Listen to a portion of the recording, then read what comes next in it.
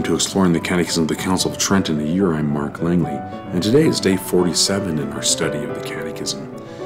We are going to finish the very first part out of the 4 parts of the Catechism. This part on the Creed, we're finishing the 12th article concerning life everlasting. And in day 46, we talked about the essential happiness that the words life everlasting signify. And today we are going to talk about and finish our discussion of the Creed with the accessory happiness. As the Catechism said, life everlasting denotes 2 kinds of happiness, essential happiness and accessory happiness. The accessory happiness denotes the kinds of goods which follow upon essential happiness. And so we will read the last couple pages here. The subtitle is Accessory Happiness, and then we'll turn to a little discussion about the meaning of the phrase, "My Father's house has many mansions." So let's read under this subtitle. To this happiness, namely to essential happiness, however, are added certain gifts which are common to all the blessed, and which, because more within the reach of human comprehension, are generally found more effectual in moving and inflaming the heart. These the Apostle seems to have in view when, in his epistle to the Romans, he says, "Glory and honor and peace to every one that worketh good." That's in Romans chapter 2. Glory. For the blessed shall enjoy glory, not only that glory which we have already shown to constitute essential happiness, or to be its inseparable accompaniment, but also that glory which consists in the clear and distinct knowledge which each of the blessed shall have of the singular and exalted dignity of his companions in glory. Honor. And how distinguished must not that honor be which is conferred by God himself, who no longer calls them servants, but friends, brethren, and sons of God. Hence the Redeemer will address his elect in these most loving and honorable words. "Come, ye blessed of my Father, possess you the kingdom prepared for you." As we read in Matthew's Gospel, chapter 25. Justly then may we exclaim, "Thy friends, O God, are made exceedingly honorable." That's Psalm 138. They shall also receive the highest praise from Christ the Lord in presence of his heavenly Father and his angels. And if nature has implanted in the heart of every man the common desire of securing the esteem of men eminent for wisdom, because they are deemed the most reliable judges of merit, what an accession of glory to the blessed to show towards each other the highest veneration. Peace. To enumerate all the delights with which the souls of the blessed shall be filled would be an endless task. We cannot even conceive them in thought. With this truth, however, the minds of the faithful should be deeply impressed that the happiness of the saints is full to overflowing of all those pleasures which can be enjoyed or even desired in this life, whether they regard the powers of the mind or of the perfection of the body. Albeit this must be in a manner more exalted than, to use the Apostle's words, "eye hath seen, ear heard, or the heart of man conceived." Thus the body, which was before gross and material, shall put off in heaven its mortality, and having become refined and spiritualized, will no longer require corporal food, while the soul shall be satiated to its supreme delight with that eternal food of glory, which the master of that great feast passing will minister to all. Who will desire rich apparel or royal robes, where there shall be no further use for such things, and where all shall be clothed with immortality and splendor, and adorned with a crown of imperishable glory? And if the possession of a spacious and magnificent mansion contributes to human happiness, what more spacious, what more magnificent can be conceived than heaven itself, which is illumined throughout with the brightness of God? Hence the prophet, contemplating the beauty of this dwelling place and burning with the desire of reaching those mansions of bliss, exclaims, "How lovely are thy tabernacles, O Lord of hosts! My soul longeth and fainteth for the courts of the Lord. My heart and my flesh have rejoiced in the living God." That the faithful may be all filled with the same sentiments and utter the same language, the same language to be the object of the pastor's most earnest desires, as it should also be of his zealous labors. "For in my Father's house, says our Lord, there are many mansions." We read that in John chapter 14, verse 2. "In which shall be distributed rewards of greater and of less value according to each one's deserts. He who soweth sparingly shall also reap sparingly, and he who soweth in blessings shall also reap blessings," as St. Paul says, 2 Corinthians chapter 9.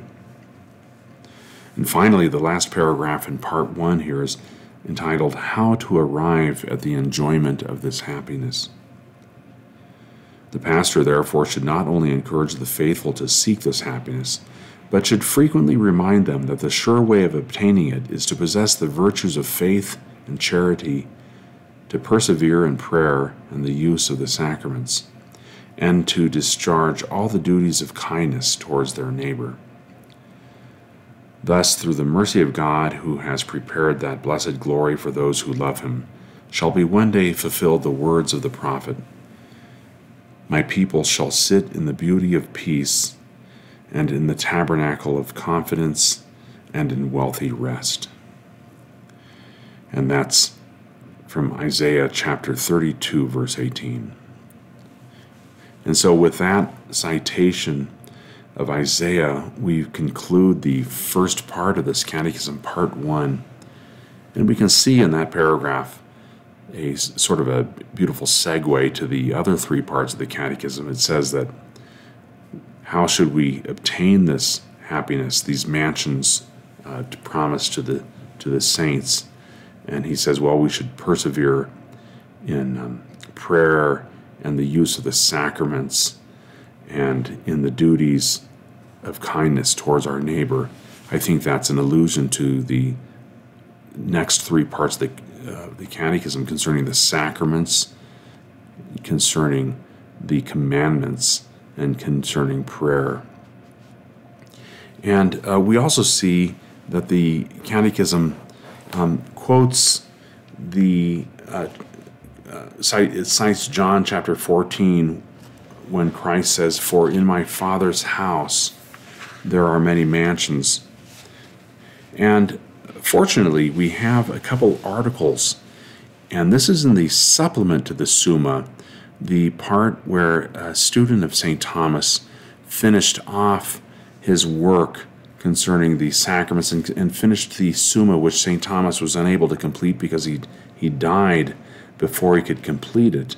But his students took up his extensive notes on the sentences of St. Peter Lombard and put together the supplemental text, which is the thought of St. Thomas, though not directly written by him.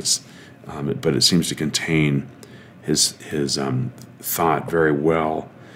And in that supplement, in question 93, we have a whole question concerning the happiness of the saints and of their mansions.